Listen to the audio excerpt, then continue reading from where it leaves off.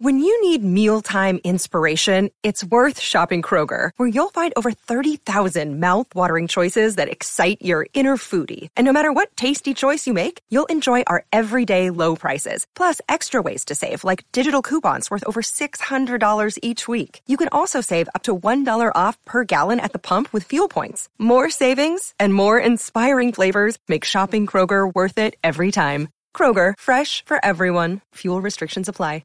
Another day is here, and you're ready for it. What to wear? Check. Breakfast, lunch, and dinner? Check. Planning for what's next and how to save for it? That's where Bank of America can help. For your financial to-dos, Bank of America has experts ready to help get you closer to your goals. Get started at one of our local financial centers or 24/7 in our mobile banking app. Find a location near you at bankofamerica.com/talktous. What would you like the power to do? Mobile banking requires downloading the app and is only available for select devices. Message and data rates may apply. Bank of America N.A., member FDIC.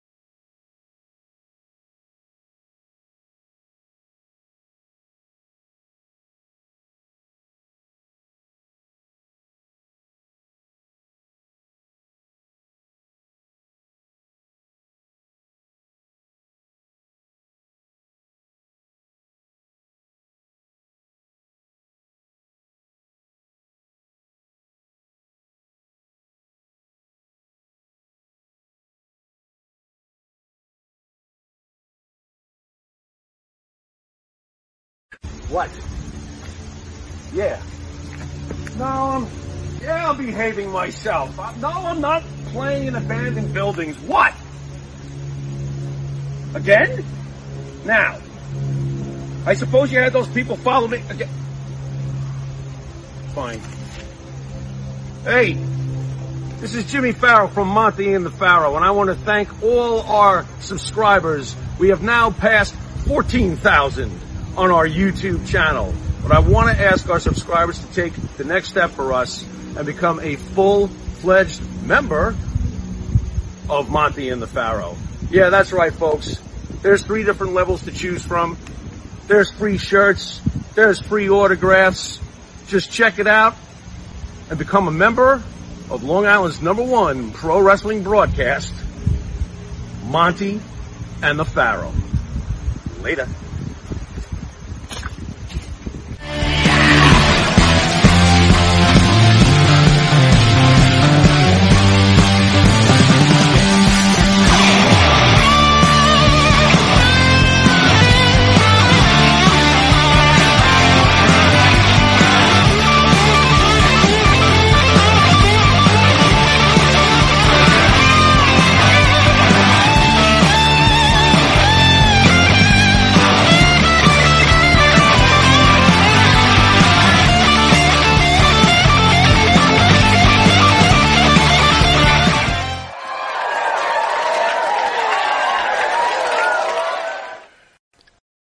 All right, welcome back to Long Island's #1 pro wrestler broadcast, Monty the Pharaoh, where you just saw us with independent wrestler, right? Yeah. James Bonavia. Yeah. Pretty good interview, right? Dude, that guy was great. He was great, He was right? great. Awesome.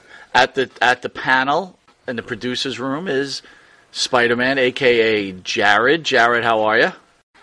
How's it going?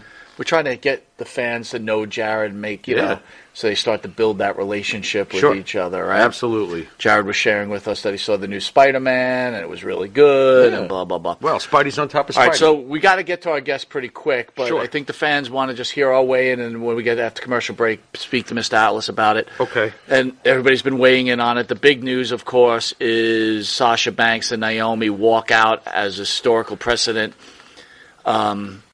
WWE Women's Tag Team Champions Sasha Banks and Naomi walk out on Raw Monday night dissatisfied over creative plans not only for the show but generally for the titles and tag team division themselves, according to, there he is again, Sean Ross Sapp of Fightful. He's got a lot to report, Mr. Thoughts Sapp. about this whole deal? I wasn't too happy when I heard it, but let's not forget we're not inside the business. But as far as I'm concerned, I thought that this was a bad move on their part. Sasha Banks has caused problems in the back before.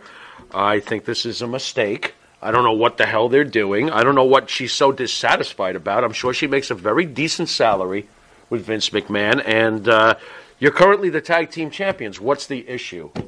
What is the freaking problem now? You know, so to me, I thought that this was a bad move. It's a bad move for Naomi. I think that the WWE booking has been very, very good with Naomi in general. And because I don't think she's all that, but that's me. I don't like it, but that's how I feel as a fan. I'm like, you know, regular schlebs every day got to struggle and do what they got to do just to get by to buy a TV dinner. And you're getting paid. How much you getting paid? And you don't like the creative direction while you're a tag team champion. Boo-hoo. Wah. Loose Cannon says Sasha's going to sashay herself over to AEW. I'm going to really make this clear. Go ahead. This is a breach of contract. Yeah. They will never work again in professional wrestling as long as Vince McMahon decides never to have them work in professional wrestling again. So, again, and Tony will probably be able to speak this a little better once we come a commercial break, but every time you're out and you don't wrestle under these contracts, your contract just keeps getting extended. Right. You know, a.k.a. Jeff Hardy. That's why Matt left and Jeff was still there. Right. It keeps extending. Sure. So they decide to walk out. They could actually just have them sit there, not pay them, and they'll never wrestle again. They better hope Vince isn't too pissed off right now. Something else, no one in particular, but CM Punk, your friend Phil Brooks, uses Dynamite to stand up for the people's rights for abortion. Now CM Punk is this pro wrestling or like it's like going to a U2 concert? You got to listen to Bono, like, you know, do a spiel. Keep it out of it. Go wrestle. What is this crap? Phil, shut up already. I'm serious. Shut up, Phil. It's enough already. You said it right there, he's man. He's bitching constantly. Stop. Go wrestle. All right, that's the start of the show, Jesus. Mr. Jimmy Farrow. Oh. Hey, how you doing? Jimmy Farrow's part of the band Wisteria Hall. Wisteria Hall could have their songs seen on YouTube. I'm all over the place. Spotify, Apple Music, and Reverb Nation. Catch their songs such as In My Dreams, This Life, and Not Far Behind.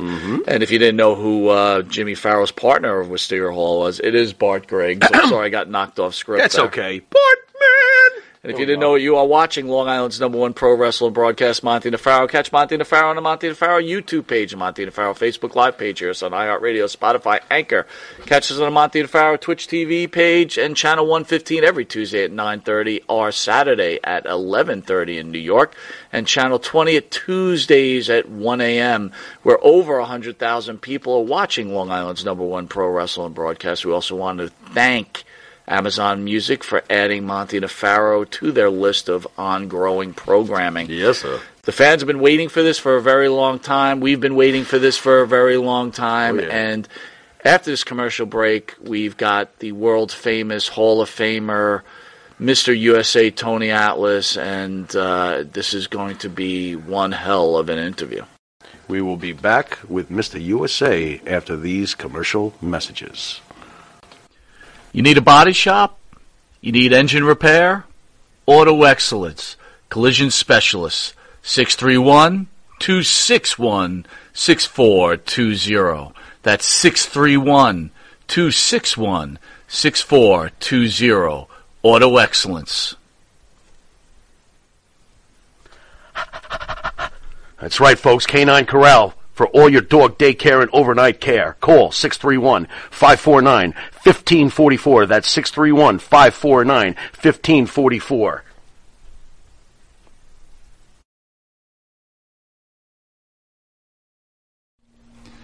Jimmy, I gotta take a dump. What? No, I mean I need a dumpster. Well, for all those needs, you need to call Big V Dumpster Rental, Long Island, New York, 631-900-DUMP.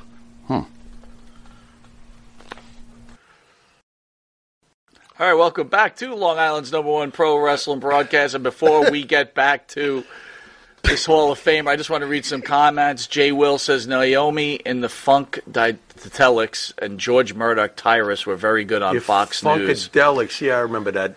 Scott Cassius says Pharaoh versus CM Punk. Tony Gurria says all the Pharaoh's power has gone to his head. What? Chris Lee says Bartman. What's up, Chris? Total Disaster says Monty and the Pharaoh like to show off their fancy college education and expensive wardrobes. Here we go again. All right. So anyway, Mr. Tony Atlas, yeah, thank you for what's going on, everybody? Looking good there, T. You look good, brother. Is that it? Not bad for 100. Not bad for 100. No. For 100. But I was listening to y'all at the beginning of your commentary there about some of the stuff going on in the WWE. Mm-hmm. In the early 80s, Vince McMahon Sr. gave me the world. Captain Lou Albano came up to me and said, Tony, they're going to go all the way with you. All the way. The only person that could hurt Tony Atlas is Tony Atlas. Well, I had this girl down in Los Angeles, California. And I kept talking to her and kept talking to her. Fatty, I couldn't take no more. I hopped an airplane and I went to Los Angeles, California to be with this girl. I figured I'm a big star. They bring me back. And they did. That same night, we spoke to me and S.D. Jones. Rocky Johnson was not in the territory then. It was me and S.D. Jones, especially Libby Jones. And we just worked an angle with Saito and Mr. Fuji. And they was the WWE World Tag Team Champion at the time. Well, I got a little hair up my butt, and I decided I'm going to skip out on it. That was the same night that they were going to put the belt on me and S.D. Jones. And that was one of the reasons why I asked S.D. Jones to induct me in the Hall of Fame to pay him back. Because I always felt that I owe S.D. And if y'all listen to S.D. Jones when he do my Hall of Fame introduction, he speaks on that. He said they kicked him to the curb and they put Rocky Johnson in his place, which is a true story. I say that to say this. Sometime in the wrestling world, we get what you call the big head. And we start believing our own publicity. Sasha Banks, Becky Lynch had one hell of a opportunity.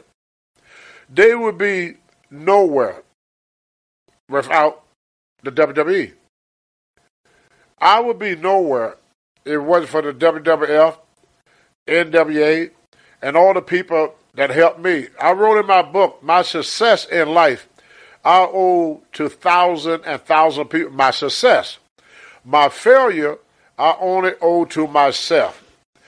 It may not hurt Sasha Banks and Becky Lynch for what they did now. Down the road, when they get old and gray like me, they're going to look back on that. And the first thing they're going to say, what a freaking idiot. Plain and simple. There's so many people laying up in this world. I worked independent circuit a lot. And there's so many independent wrestlers that we love that opportunity.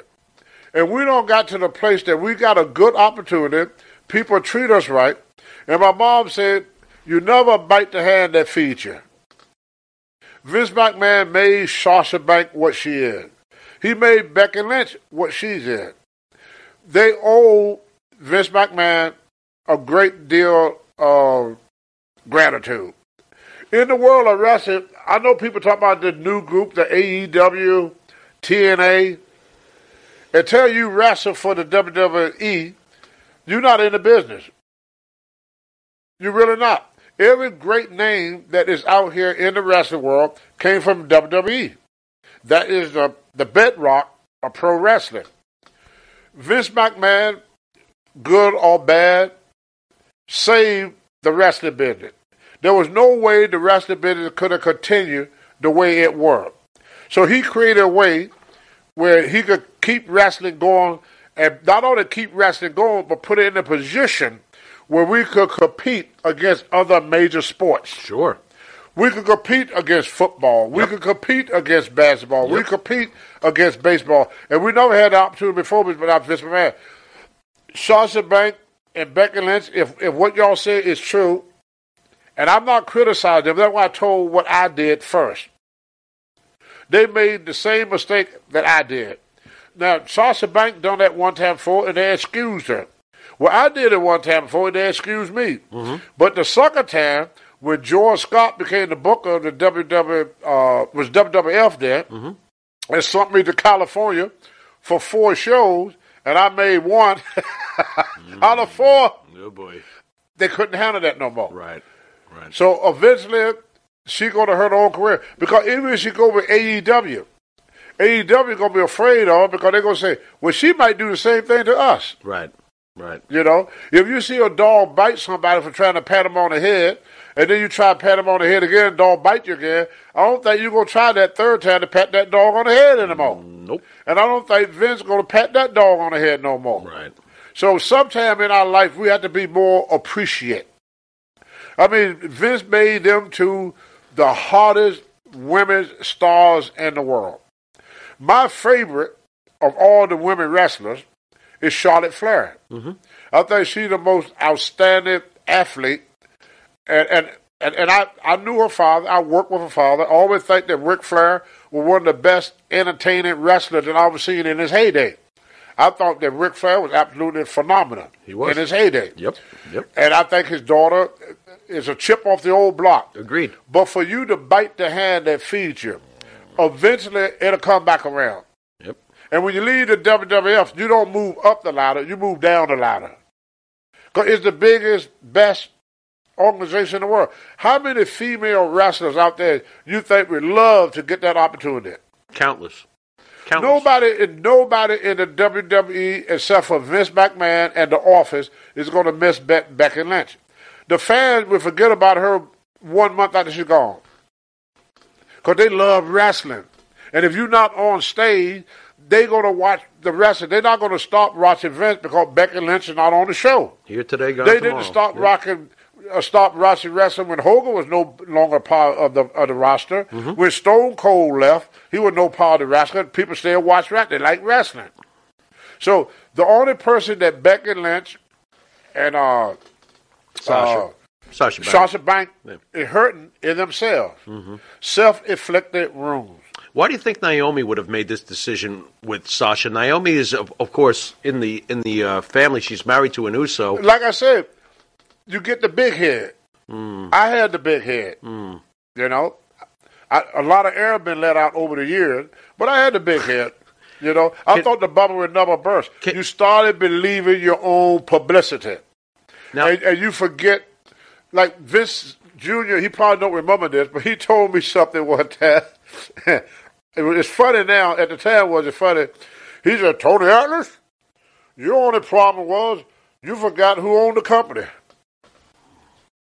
If somebody give you an opportunity to make a success in this world, whereas machine had took the place of a lot of human employment, and jobs are scarce, and prices are high.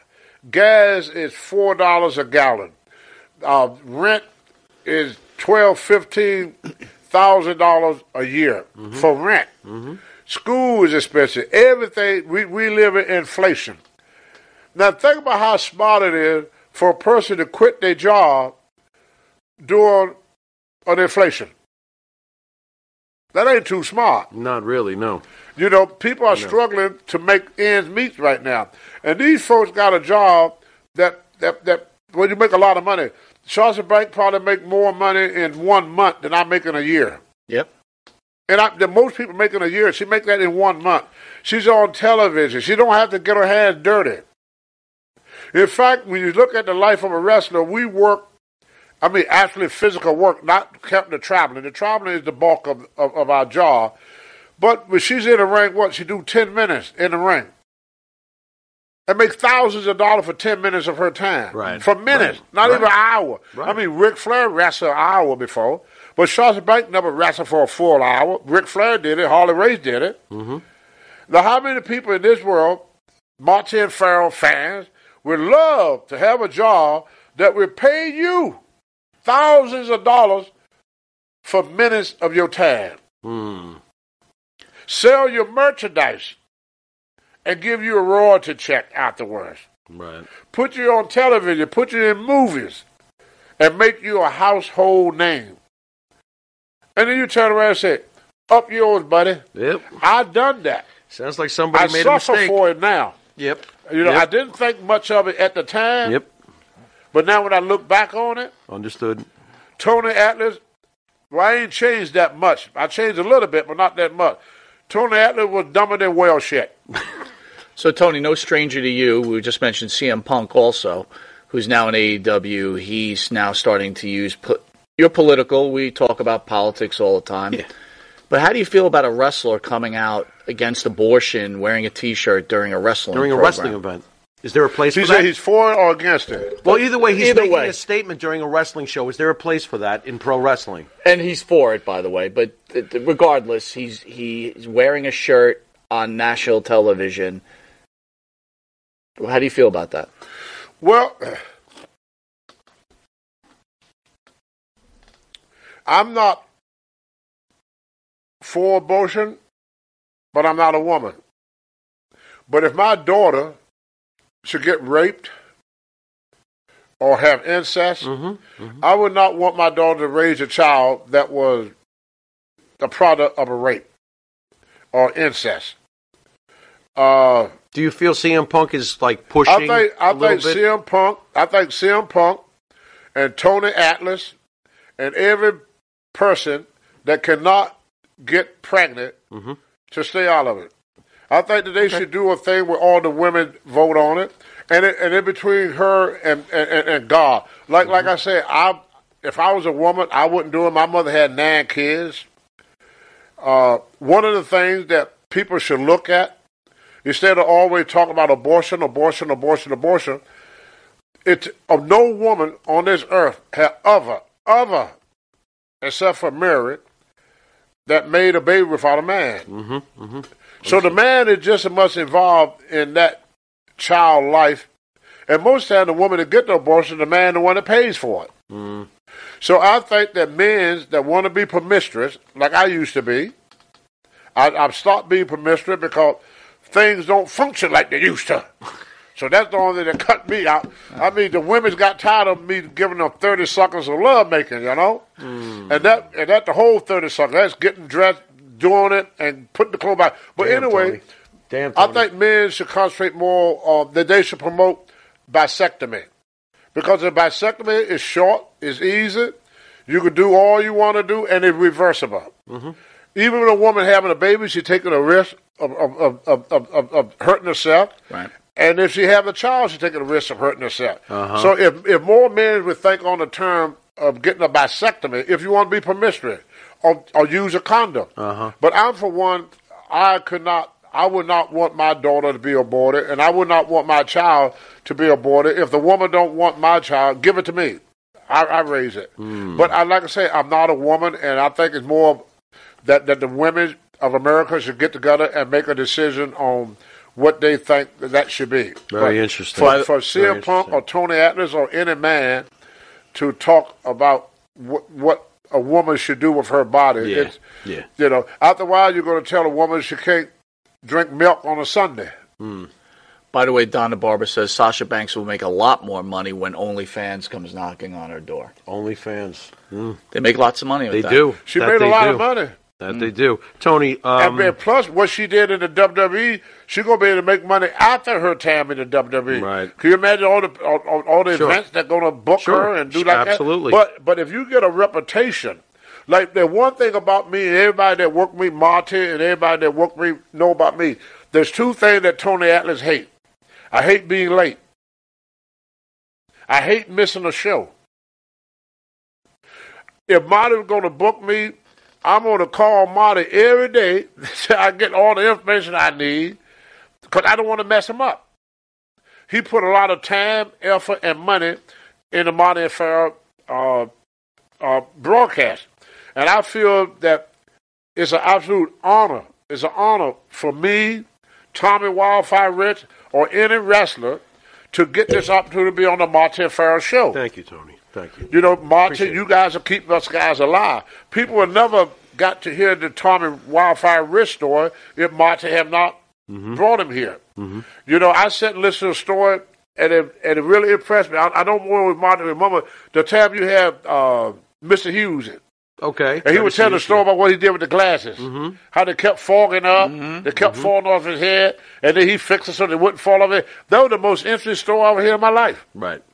But the fans would have never known that if he had never had the opportunity to be on the Marty and Farrell show. Right. So y'all do a great deal, and I appreciate what Vince did for me. I appreciate what the WWE done for me. And I appreciate what Marty and the Farrell not only do for me, but do for all the wrestlers. And I think Sasha Banks and all these people, they lost appreciation. Here's someone has a lost appreciation. Raleigh Wellborn says, Tony actually helped in helping save my life. Who said that? This is Raleigh Wellborn. He says, Tony actually helped in helping save my life. Thank you, Tony. God bless you, sir. Well, and thank you, Marty Farrell. Hey, there you go. That's fantastic. Tony, unfortunately... Because that happened for me. You know, my wife saved my life when she got me off the drugs, got me out of the street.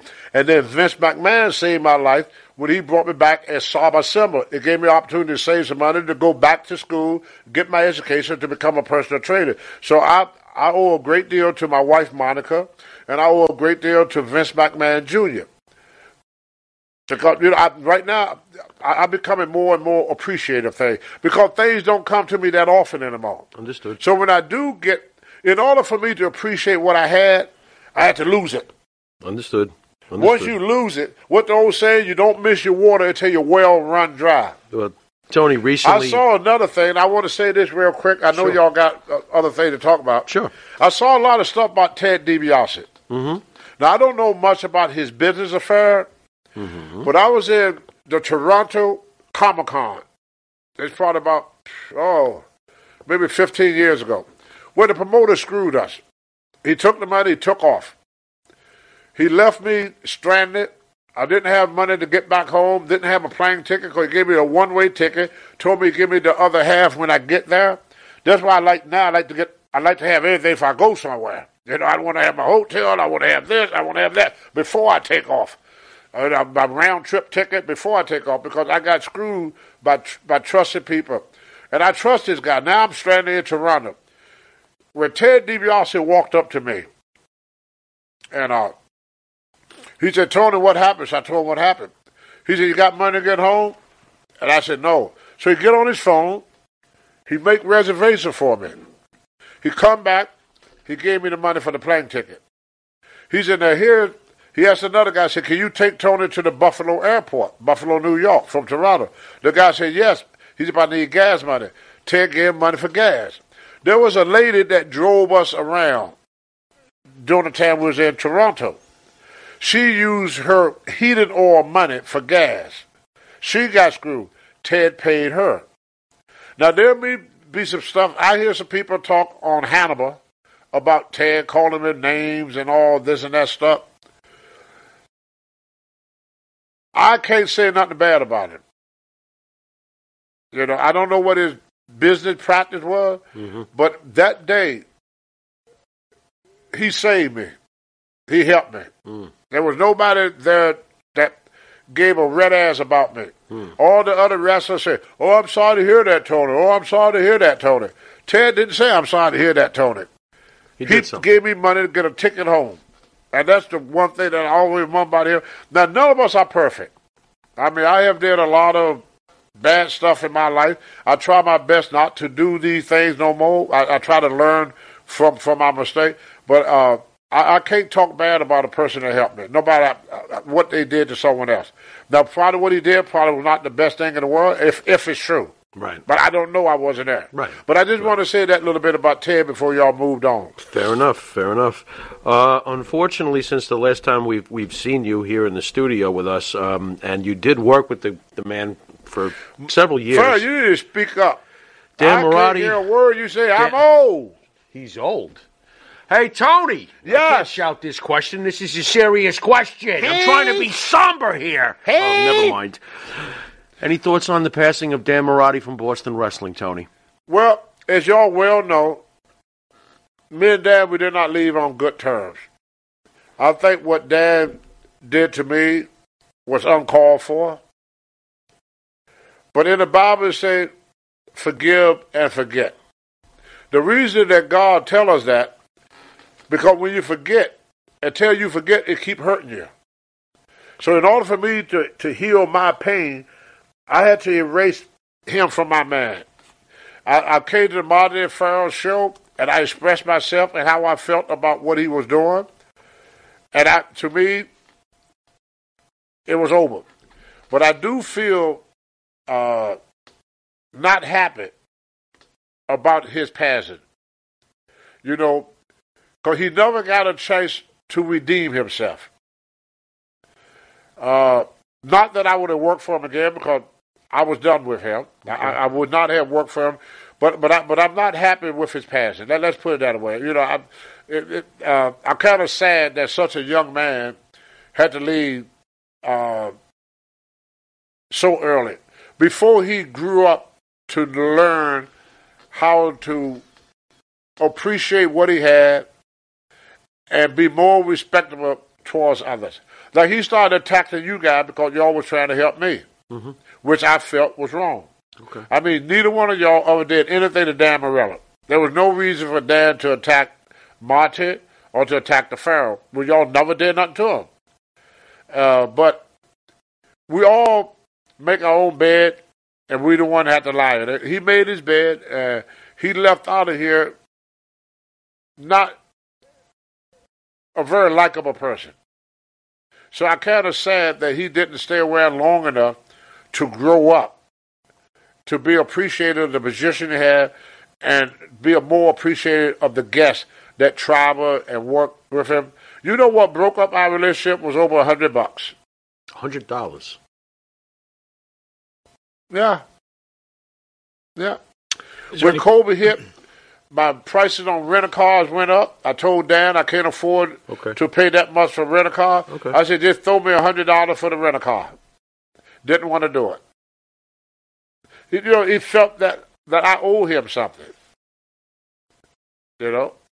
And like I said, I'm sad about his passing. I'll be sad if anybody passed, regardless if I like them or not. Because life is precious. Because when you lose your life, you lose everything. Mm-hmm. Yeah. You lose everything. And I'm sure he had family and people that loved him and cared about him. And it's the ones we leave behind that it hurt the most. The ones we leave behind, like something happened to me, the people that are going to get hurt the most are going to be my wife, my kids and my grandkids. They're going to be hurt the most. There'll be some fans hurt, but not as much as my wife, How about the real Dan Marotti, though? Of course, the fans, and he had plenty of them with Boston Wrestling, they see the Dan Marotti on the presentation. What was he like in real life to you? I mean, did he change over the years? I mean, who was the real Dan Marotti to Tony Atlas? He put him in the same category as Sasha Banks. Sometimes we lose appreciation. It's kind of like your mom. She feeds you, clothed you, raised you, gave birth. You grow up, and you start disrespecting her. And that's pretty much Sasha Banks, Becky Lynch, and Dan Marotti, and Tony Atlas fell in the same boat. We was raised, nurtured, and taken care of. And then we turned on our parents. The ones that did the most for us is the ones that we turn on the most. Because who done more from Sasha Banks than Vince? Who? Can't think of anyone. Who traveled more to Dan Morello's show and did more for Dan Morello than me? Understood. And I tried to make it reasonable for him. I mean, I didn't try to price gouge him or anything. I tried to work for the lowest possible price. And I do that with a lot of people that work with me. I just want to make enough money where I don't feel stupid at the end of it, but I don't want to put you in the poorhouse doing it. That's just how I do business. And people that work with me, I negotiate a price with them that is reasonable, that I think. I don't ask people to pay extra stuff. You know, like when I travel, I pay for my own gas, I pay for my own rental car. I don't ask the promoter, well, I want this, plus you got to pay for my rental car, plus you got to pay for this, plus you got to pay. I don't do all that to people. Because then I'm not, I'm doing good, but the people that book me is not. That's the only problem. Big Bassetti says out there, men make mistakes, Dan too. Tony helped me many dark nights also, God bless. Wow. So, you know, there was one thing that we nice. I guess we should recognize is that you and Marotti together on those shows entertained many people through some very, very hard times. Yep. So both of you should be respected for what you accomplished there. You know, a lot of people out there were going, you know, with COVID and everything going on, their lives are very tough, and you did a wonderful job, and Marotti together entertaining these fans. So, I mean, as bad as things ended up, there is some silver lining, I guess, maybe. Well, you know, since I've been in the wrestling business, the one person in the wrestling business that shows the fans more respect than any wrestler I ever met in my life, that's Vince McMahon Jr. If you want to lose your job, refuse to sign an autograph. Really? I have seen Vince run, he's running late, and he got the big two suitcases in his hand, he's running to the limousine. And somebody would just walk up to him and say, Vince, can you sign that? He would drop them suitcases and sign. Really? Vince McMahon would never say no to a fan. Never. That's amazing. Okay. Because he tell us guys all the time, without them, there's no us. There's nothing. You know? That's why he called it the wrestling universe. He didn't like the idea of calling them fans because a fan is like a follower. He said the wrestling universe, he said that make the people feel more a part of it. It's pretty smart. Instead of a follower. It's pretty smart. Like a groupie, a fan, you know. So the wrestling universe, you are a part of the WWE. He even sold stock to fans. You know, you take $10 and buy a WWE stock. That, 10 years from now, growing to $50,000. And start at $5. So he always catering to the fans, and more so than the wrestlers, which is what made him great. And I think the fans appreciate his appreciation of them. So, Young Rock, the Tony Atlas character, has finally appeared, season 2. Now, again, we've known you for a long time, and we've met other wrestlers and heard different stories, so I'm sure, or I'm not sure, that the show exaggerates situations, but one of the major storylines in the Young Rock is the jealousy of Rocky Johnson of Tony Atlas. Would that be accurate? Yes. I was told that by Chief Jay Strongbow. When Vince Sr. was going to team us up together, Chief went to Vince and said, do not put Tony with Rocket. He going to destroy that kid. Put Tony back with SD. But Senior said, yeah, but look how good they look together. But see, people don't realize Rocky would start in the business in the 60s. I started in the 70s. And my mother said, never judge a person until you walk a mile in their shoes. And I sat here and I watched the program, and I said, I wonder how I would have felt if the table was turned. That I have been in the business for 10 years. Here this young kid that only been in the business to half the time I've been in the business, and he's getting all the breaks. If you got to realize, Rocky never had a big break until they teamed him up with me. I had big breaks in Georgia, Charlotte, many places. This was Rocky for all the years he been in this business. And this is a true story here. If SD was lying, he'd tell you the same thing.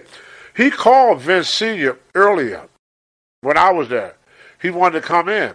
And Vince Sr. told him, well, I got Tony Atlas and I got SD Jones. If one of them should leave, you could take their place. Well, of course, I left. So Rocky took my place. My first night back, Vince Sr. come to me. He asked me this. He said, well, you know, I got Rocky now. I go, yes, sir. He said, do you want him to stay? He said, if you want me to get rid of him, I get rid of him. That's what Vince Sr. said to me. Okay. I said, oh, no. I said, I don't want nobody to lose their job. And Vince said, oh, great, because we are thinking about making you tag team partners. That's when Chief told him what I just told y'all. He said, don't put Tony with Rock. He's going to mess him up. Sure enough, my first night back from AWA, Vern Gagne, my first night, Vince told,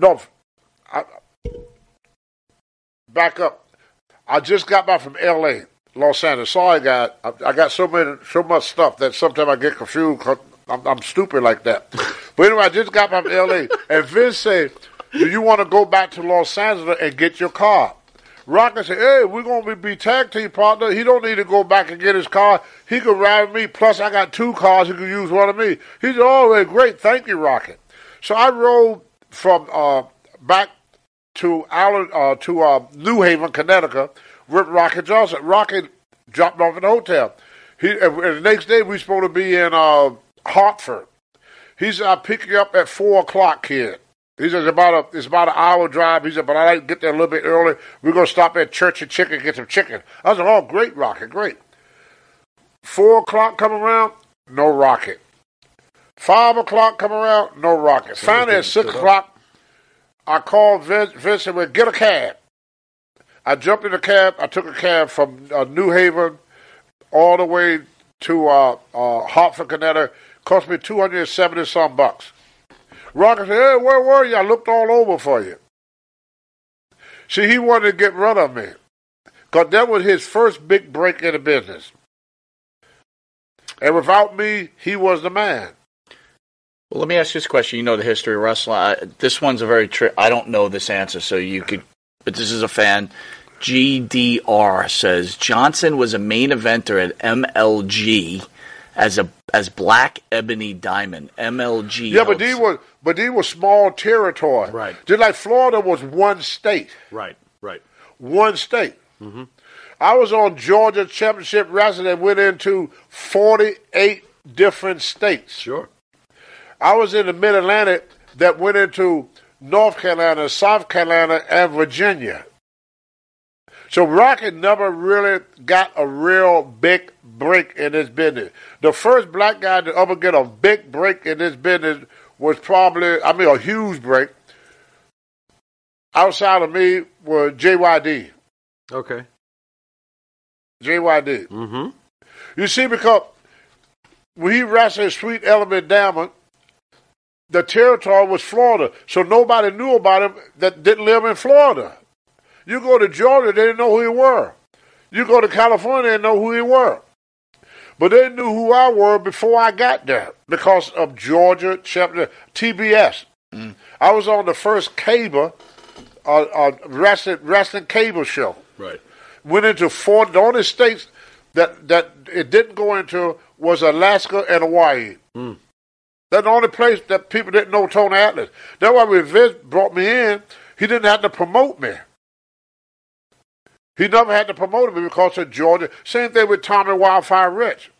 Tommy never really wrestled nowhere but Georgia, but everybody know him because Georgia Championship Wrestling TBS at that time went everywhere. So Dusty Rhodes, Terry Funk, a lot of guys would come from other territories just to work on that TV so they could get more popular. Bruiser Brody, God bless his soul, before he passed away, he said, Tony, people know me in Japan, people know me in Minneapolis and New York. They may know me a little bit in Japan and Puerto Rico. He said, but you known in more places than I'm known because of that television. So I know Rocky wrestling in other territories. They made him champion and stuff. But what I mean by a big break, where you're on a big scale. And that the largest territory during that time was AWA, WWF, and Mid-Atlantic. There was the biggest, that was it. Vern Gagne territory went from Minneapolis all the way to California. See? So you were a champion in AWA, you was known in many states because they went. Yeah, like me and Jumping Jim Brunzell, we wrestled the War Warrior at the Showboat in Las Vegas. That was all part of the AWA territory. Mm-hmm. But all the Rocky worked small territories. This was the first big territory. He never worked Mid-Atlantic, not on top. And that was, about the third biggest. AWA, he never made a big splash in AWA. So that was the first time he was in what I call a big territory. Mm. Bigger. Sure. If you watch for WWE back in the day, all your magazine came out of New York. Bill Apter, George Napolitano. Yep. They was all New York guys. So in order to get on the cover of the magazine, you got to wrestle in New York. Right. Or Mid-Atlantic.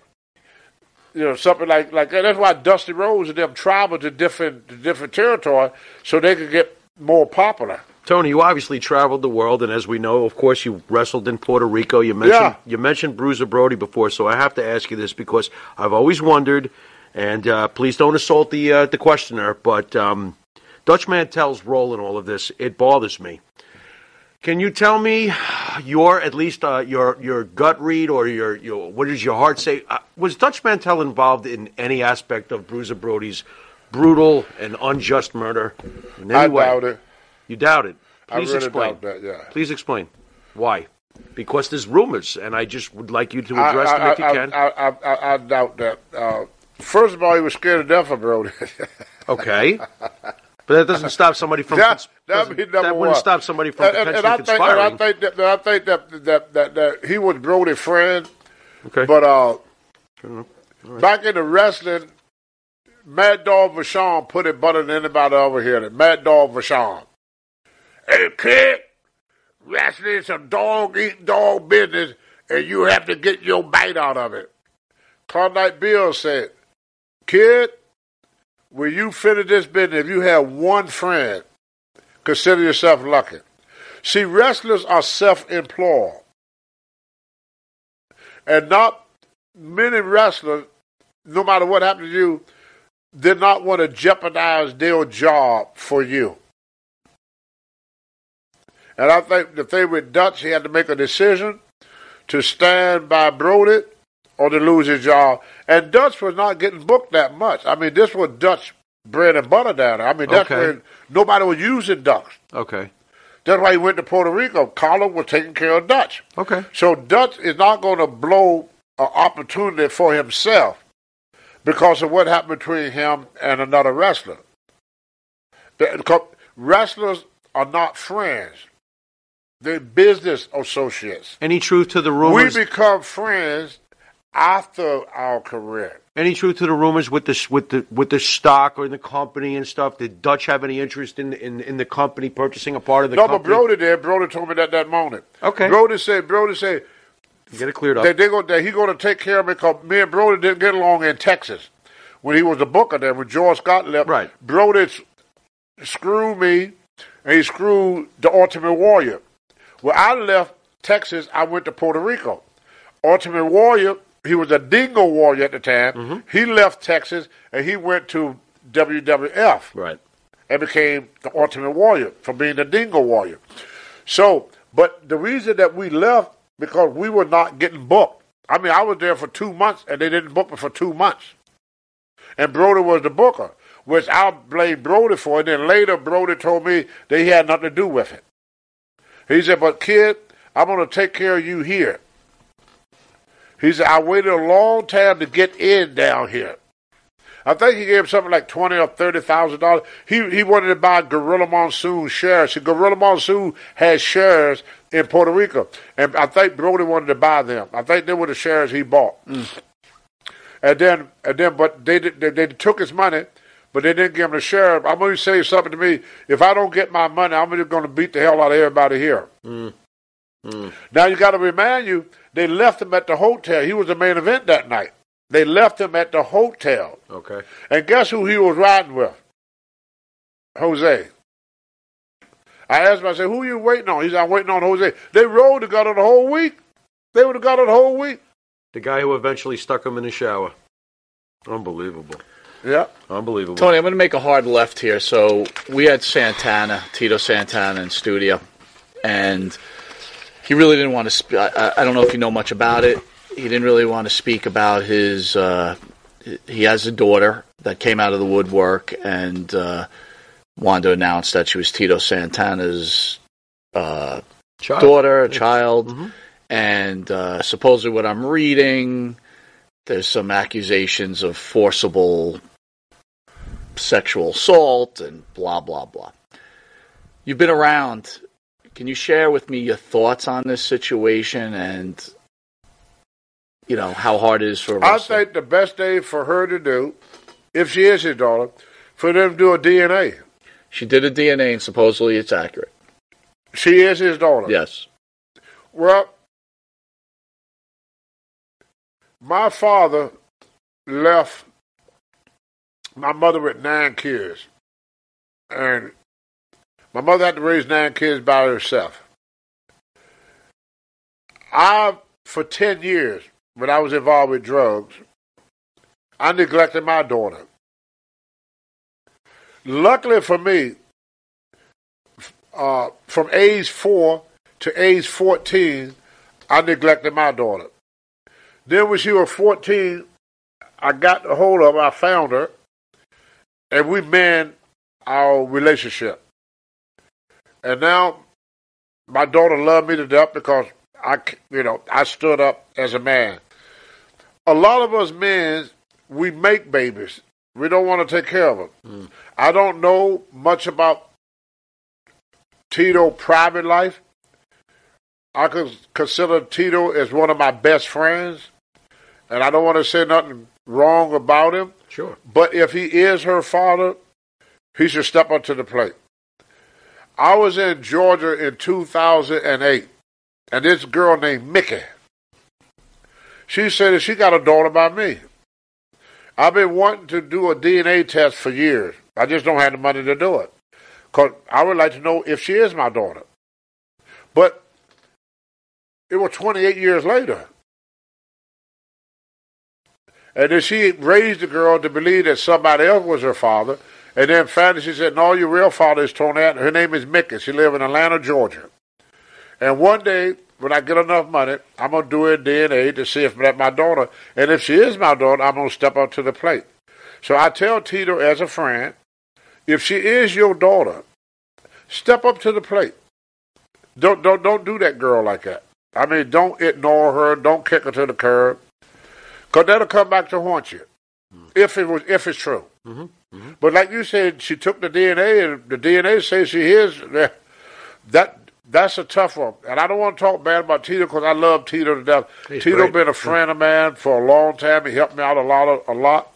And it's kind of surprised that I would hear that Tito would walk out on his daughter. It's hard to believe.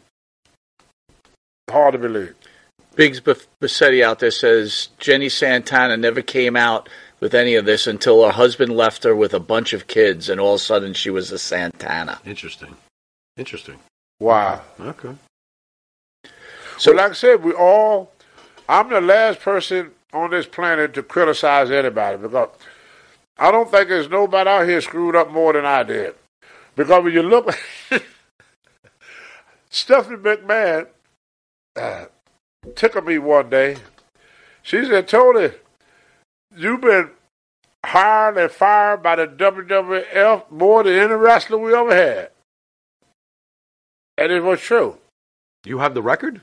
I got the record for being fired and hired more than any wrestler they ever had. All right. So with me, I kept screwing up, but they kept trying to, and what a lot of guys said, well, the only reason they did it to him because you was money. I made them money. I mean, I was ahead of my time. There was no muscle man that wrestled back in them days that could move and do things. Most muscle men, they did a strongman act. They didn't wrestle. They didn't throw drop kicks. I don't think anybody ever seen Alvin Puskett or Superstar Billy Graham throw a drop kick. But Tony Atlas did. Now, Bobby Lashley, I think he's outstanding. He's pretty fantastic. To be a muscle man, the way he moves amazing. With all that muscle, he's freaking outstanding. Brock Lesnar, I think he's freaking outstanding. He's amazing. Of all the wrestlers, a Roman Reigns, that's another big muscle guy that could move around the ring. Sure. We used to be impressed years ago when we had a fat guy that could move, like King Kong Bundy or Bam Bam Bigelow. Right. Bam Bam. The best, Oh, yeah. the best I ever seen in my life. I don't want to say fat because today is not a good word to call people obese. Okay. What is it? Overweight. Large. How about large? Heavy person. Heavy. That's a good word. Okay. And y'all got to look him up one day. His name is Crusher Jerry Blackwell. Oh, Crusher Blackwell, sure. You know he threw drop kicks? Yeah. Mm-hmm. Yep. And this in the 70s. And he's 400 plus, yeah. 400 plus. Yep. And we drop kick you right in the face. And we thought that was, my goodness. Because he said one night, he said, Tony, I'm going to drop kick you tonight. I started laughing. As I was laughing, his foot was in my face. I was shocked because who would ever expect? He had a belly that hung down to his knees almost. Mm-hmm. And he had no muscle. I'm just curious. You've got the record for the most terminations at the WWE. If you pick up the phone and call Vince, does he answer? Do you get Vince on the phone quickly? No. You'd have to work at it a couple of days to get Vince to call you back. I'm just curious. I never tried. You've never called? They always call you. They bring you back and then they fire you. Then they call you again. Is that how this works? Yeah. Never once gave Vince a phone call. No. Very interesting. No. Interesting. So before Farrell's final question, I do want to. Tommy Rich was in here. He was telling a pretty cool story, and then me and Farrell were cut him off about something. I forget what we were speaking to him about. Yeah, we. I think I jumped on it, but shrinking again. He was speaking about when he was tag team with you, and my question was, being a white man in that time, wrestling with a black man, did he get a lot of pressure and a lot of problems with it? And then he started discussing something. I don't know if, Tony, if you could continue on with that story, if you remember. Well, first of all, I want people to know Tommy Wildfire Rich is not my friend. He's my brother. There you go. His mother seen us together, and she said, "This is your brother. You're a brother." Me and Tommy Rich were like brothers. We did everything together. We fought together. We got drunk together.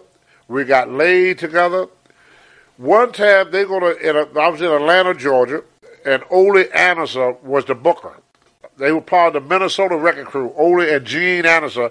The first Anderson brother was Laws and Gene. Mm-hmm. And then Ole came along later, and Ole had his big mouth. He was great on the microphone. So they started pushing Ole Anderson. And then finally Lars Anderson ended up leaving and left Gene and Ole. They called themselves Minnesota Wrecking Crew. But anyway, they came to the office, KKK members. And I hope I don't get in trouble. I'm going to talk the way they said it. Can I do that? Yeah. Okay. They came to the office to talk to Ole and a guy named Charlie Smith. Now, Charlie Smith is still alive. Ole is still alive, too, but from what I hear, he's kind of goofy. Well, he always been goofy, but even more goofy now. And I love Ole, because Ole is a straight shooter. He would tell the truth, whether he heard or not. He'd tell the truth. If you had a bad match, Ole said, "You're that drizzling shit." He would just tell you that, But anyway, they came to the office, and me and Tommy was in there training some of the kids. They had a gym with the ring where they used to have wrestling there before they started going to the auditorium. And they said, "Hey, y'all bringing that nigger to our show?" And Ole Anderson said, "Yeah, we bringing our nigger." Because Ole used to call you nigger all the time. He had no bones about it. Because he got picked on a lot because he was Polish. So he was called a dumb Polak all the time. So he was giving it back to people. So he would call your name because they call him name. And in the wrestling business, you have to be tough to that. Especially in the older days, fans would call you names. Fans would spit on you. They would throw things on you. You could not turn around and punch a fan. You had to suck it up and take it. If you couldn't take it, you was in the wrong business. So Ole came in and told me. He said, "Yeah, he's going there." So then they left. So I'm in the car with Tommy Rich, and we get into this town called Conyer, Georgia. Conquer, Georgia, something like that. They had a sign that said, "Nigger, don't let the sun set on your ass." I said, take me back. Yeah, turn around. We go back the other way. Yeah. Tommy said, Yeah. hey, T, I got your back, T. You all right, T? You with me, brother. Don't worry about nothing. Tommy, take me back. So Tommy took me back where my car was because Conyer, Georgia is in the suburb of Atlanta. It's not that far. So where I left my car, I got my car, I didn't make that shot. And that's the shot that Tommy was talking about. Saying, yeah, there was one town that Tony wouldn't go to. That's the town we're talking about. It was called Conyer, Georgia. And then they told me a story about they had a black policeman and they ran him out of town. I said, hell, if they run a policeman out of town, what the hell are they going to do with me? Right. It was called Concord, Georgia, something like that. Run outside. If I look on the map, you can see the name. Yeah, Georgia. But they was real racist back in them days. I remember I was driving with Klondike Bill in North Carolina, and they didn't have all the interstate. It take a lot of back roads, like going from there was a lot of back roads back in the 70s. So there was this one place that we used to stop at all the time, Klondike Bill did, at Johnny Weaver. And because the food was fantastic. See, they didn't have all the McDonald's. Most of it were truck stops. Mm-hmm. So you stop at these different truck stops. They had these stops for trucks, not for everyday people. Because most people, they didn't travel like they did now. You know, you grew up. If you grew up in Charlotte, North Carolina, you died in Charlotte, North Carolina. People didn't migrate all the places like they do now. And I was sitting there, I used to sit in the car, and they would go in, and they would get some food and bring it in the car to me because I couldn't go in. Because this is early 70s, and they had just desegregated America. But there was still a lot of business that they believed that they had the right to choose who they want in their restaurant. I mean, the government was not really coming down on them that much like they do now. You know, to now, these people have been sued. So the guy said, looked out the window, and he asked Johnny Weaver, hey, is that Black Atlas? I used to wear a mask, says Black Atlas. And he said, yeah, that's him. He said, boy, that boy got some muscle, don't it? This is what Johnny is telling me. And he said, yeah. He said, boy, I never saw a man built like him. He said, I'd like to meet him. So Klondike said, all right, go get him. So Klondike Bill got up, walked out to the car and said, Tony, the owner want to see you. So I go in, we take pictures together, had the old Polaroid cameras there. He said, go put that on the wall, take pictures together and everything. And I said, what does that smell? He said, that's my chili. He had the best chili in North Carolina, South Carolina, Virginia, this side of the Mason-Dixon land. You never gonna find any but a chili than my chili. So I said, wow. So I figured I took pictures with him. I got invited in the store. I said, is it possible that I have a bowl of that? He said, Tony, I would love to, but we don't serve niggas here. So I said, well, sir, I don't mean no harm, but I don't want one anyway. I just want a bowl of chili. The man started laughing. Everybody in the whole place started laughing. So he said, I'll tell you what, you sit down there. I'm going to give you a bowl of chili. All right. I was the first black, but I didn't let it get to me. And because I didn't let it get to me, the guy was just shocked. Right. And he told Klondike, he said, every time y'all come through here, y'all bring that Tony in here. He said, I don't care what my customer said. Tony could eat here anytime he wants. Nice. I got called a nigger every time I went in there, but the chili was good. All right, so clear the air on this. The big rumor when it comes to your brother Tommy Rich was his relationship with Jim Barnett. Did you ever ask him? Did he have to do certain things for Barnett? This is where people got mistaken with Tommy Rich. There was only one thing, and one thing only that Barnett liked about Tommy Rich. One thing. Money. The first night, y'all don't realize this, Tommy Rich became a star in one night. This is how it happened. They brought Tommy in to be a jobber. Right. He's going to be a jobber for Abdullah the Butcher. Because Abdullah, what he would do, Abdullah wrestled 6 months in the States. Then he wrestled 6 months in Japan. Sure. So Abdullah had just came back from Japan.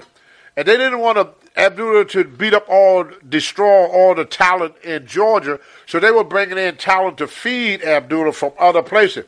Where Tommy Rich came through that curtain young, good-looking. You seen pictures of him when he was young. Yeah, I mean, rock star. he was the first Dwayne Johnson. He's a rock star. Just a beautiful young kid. He came through that door and the frickin' women went nuts. I bet. Tommy could not get to the ring. His first night, he could not make it to the ring. Wow. They had to get people to move the women back to let him in the ring. They wanted to rape him going to the ring. He just walked through the door and the place went freaking ape. Amazing. Barnett was standing there. I had a mask on then. I was Black Atlas. He said, "Can you believe this?" He said, "They ain't even seen him wrestle yet." Right. They love Because him. all wrestlers were big, rugged. We were not pretty people. Right. If you were pretty, like we call Ric Flair a pretty boy. Right. But Tommy was a pretty boy. Right. So anyway, make a long story short, Abdullah started getting heat. Now, for the fans that don't know what heat means, Abdullah started beating up on Poor Tommy. on Tommy. The kid. And Tommy had this bright, silky blonde hair that turned red. Ooh. The hair turned completely red. You're making the women very angry beating him up like this. Oh, yeah. Ole Anderson ran to the back. I just finished my match. I wrestled the Missouri Mauler. Okay. That night. And he said, "Tony, get your black ass out there and run Abdullah off." He said, "We're going to have a ride." The people was coming to the ring to get Abdullah. They're getting crazy. Abdullah was shaking. Yeah. He was scared to death. He was scared to death. So where's my I put my mask on, and I supposed to tie it so it don't come off. Well, I forgot to tie it. Uh-oh. So I run to the ring. Wardrobe malfunction. Abdullah, when I looked at Abdullah, Tommy was a hell of a seller. That's what got him over. The way he was a hell of a seller. Right. So Tommy's sold it so well that the people wanted to kill Abdullah. Abdullah could not get out of the ring. So when I jump in the ring, Abdullah's eyes was as big as 256 piece. And Abdullah looked at me and said, "Slam me." And he'd never been slammed before. So I picked Abdullah up to give him a slam, but because he was so big and my mask came out. Wardrobe malfunction. And I had a big afro. Now imagine this, my head is like this. Poof. Yeah. That's great, you big dummy. Then the hair came out. I remember one lady was setting an order with me. Oh, my Lord. Like this. Yeah, poof. It just shot out just like this. Oh, God. So then I slammed Abdullah, and I started fighting Abdullah. Abdullah said, "Stay on me, kid, stay on me." So I'm hitting Abdullah. Abdullah's backing up, trying to get back to the dressing room because they want to kill him. Right. The next day, we was on a show they called the Freddie Muller Show. And you can call Tommy up and ask him this. Barnett came in and said, "Odie, I want you to start pushing him. Did you see the reaction of that crowd?" He said, "I want you to push him." And Odie didn't like him because Tommy didn't have the big muscles. Right. He was skinny back then. Yeah, He sure. didn't have. He had good legs. He always had good legs. He was in shape, but he wasn't jacked. Right. He wasn't. But his upper body was thin, not strong looking. Right. But he had good legs. Okay. He always had big, strong looking legs. So he said, "Odie, I want you to start using him." And Odie said, "Well, look at him. He got no muscle, got no chest, flat chest." And he said, "Well, just put him with Tony Atlas. See, I think they do good together." So he put him with me. So I'm on TV. Odie said, "You got to get him over. You got to get him over with the fan." And I said, "This is my friend Tommy Rich. He don't have 22-inch bicep. He don't have a 50-inch chest. He can't bench press 500 pounds. But what Tommy got is fire. Nice. He got a lot of fire. Nice. He's like a wildfire. He burned up that ring. He's like a wildfire." Cha-ching. The next day, we go in the ring together, and I've been there for about a year and a half longer than Tommy. Mm-hmm. And everybody started hollering, "Wildfire, wildfire." I gave him that name by accident. Unbelievable. Man. You need royalties. Yeah, really. All right, we're almost done, Tony. I want to thank you for joining us. As always a pleasure to have you. Send us out with that story about Greg Valentine, Pharaoh's favorite. And what was that now? Didn't Valentine a message was sent out to take care of you by Vince? I thought not just him. Valentine. Ouch. See, I always knew when I got in the ring with people, they won't sell for you. So you have to take it. See, Vince told me this, because he was pissed at me. He said, I can't use you on bottom because you're too good. Right. And I can't use you on top. Because? You're too good to be on bottom, but I can't use you on top. There was no because for the on top? So what Vince liked to do with people, he liked to, in the olden days, not now, but in the olden days, they would beat you up before you leave. That what happened with Ernie Ladd and the Briscoe. They tried to beat up Ernie Ladd, but Ernie Ladd ended up beating them up. Eddie Graham was known for that. He would get shooters around like Bob Roop and all these guys. And when a guy screw up or something, they put a shooter in to beat you up in the ring. Because if you're going to get beaten up, Vince don't want you. They didn't want you getting beat up. Now, I ain't talking about Vince Jr. I'm talking about that's how the business was. Sure. They would put somebody in that could just beat the crap out of you. Sure. And they could make money at the same time. Then they tell people, well, they got a grudge. It's a grudge match. You ever hear the term in the old days, the grudge match? A grudge match is really a real fight. Right. But they do it in the ring so they can make money. Why beat the guy up in the dressing room where nobody can see it? Take him in the ring and beat the crap out of him where everybody can see it. You make money. Because people love to see a real fight. That's why people used to have the question, is wrestling fake or not? Because sometimes they would have two wrestlers that they hated each other, so the promoter would put them in a match against each other. Let them kill each other. Yeah. But during that time, everybody was like that. Piper was like that. Piper would not sell for you. Valentine didn't want to sell for me. You watch a match with me and Paul Orndorff. They wanted to go in and they wanted to just beat you up because I'm the one doing the job. So they figure if he's doing the job, he don't mean nothing to the office. But see, I was trained by Carl Gotch, Killer Kowalski, Klondike Bill, Johnny Weaver, Wahoo McDaniel, the old school. And they said, kid, you have to learn how to take care of yourself. He said, there ain't nothing wrong with losing, it's how you lose. He said, if you're going to lose a match, make sure you take 70% of that match. He said, if you do that, the fan will always be behind you. S.D. Jones did that. That's why S.D. never won a match, but the fans love him. Johnny Rods never won, but the fans loved it because right. Johnny Rods would take his share. Sure. You may beat Johnny, but Johnny going to take at least 70% of that match.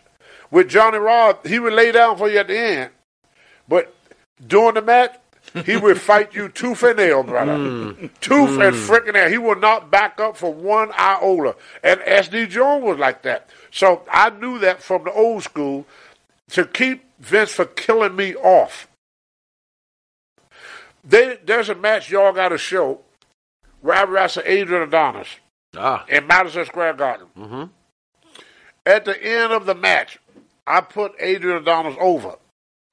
You can hear every audience at Madison Square Garden saying these words: bullshit, bullshit, Got the chant, bullshit. Huh? Got the chant. Okay. But I made myself look so good that when I lost, it looked fake. Right. That's why Vince had to get rid of me. Tony, I gotta ask this. He couldn't beat me in the ring. I gotta ask this just for the hell of it. I mean, He tried to get Bundy to beat me up. And I remember going back to the dressing room to thank Bundy for the match. And Bundy said, Tony Atlas, bench pressed 600 pounds. When I was a rookie, he pressed me over his head. Yeah. He pressed 300-pound men over his head. Yeah. He's a state wrestling champion, Yeah. Golden Glove boxing champion. He said, I'm a worker, Vince, not a shooter. He said, you want somebody to shoot with Tony Atlas? There you go. You go and get somebody that's been in the Olympics.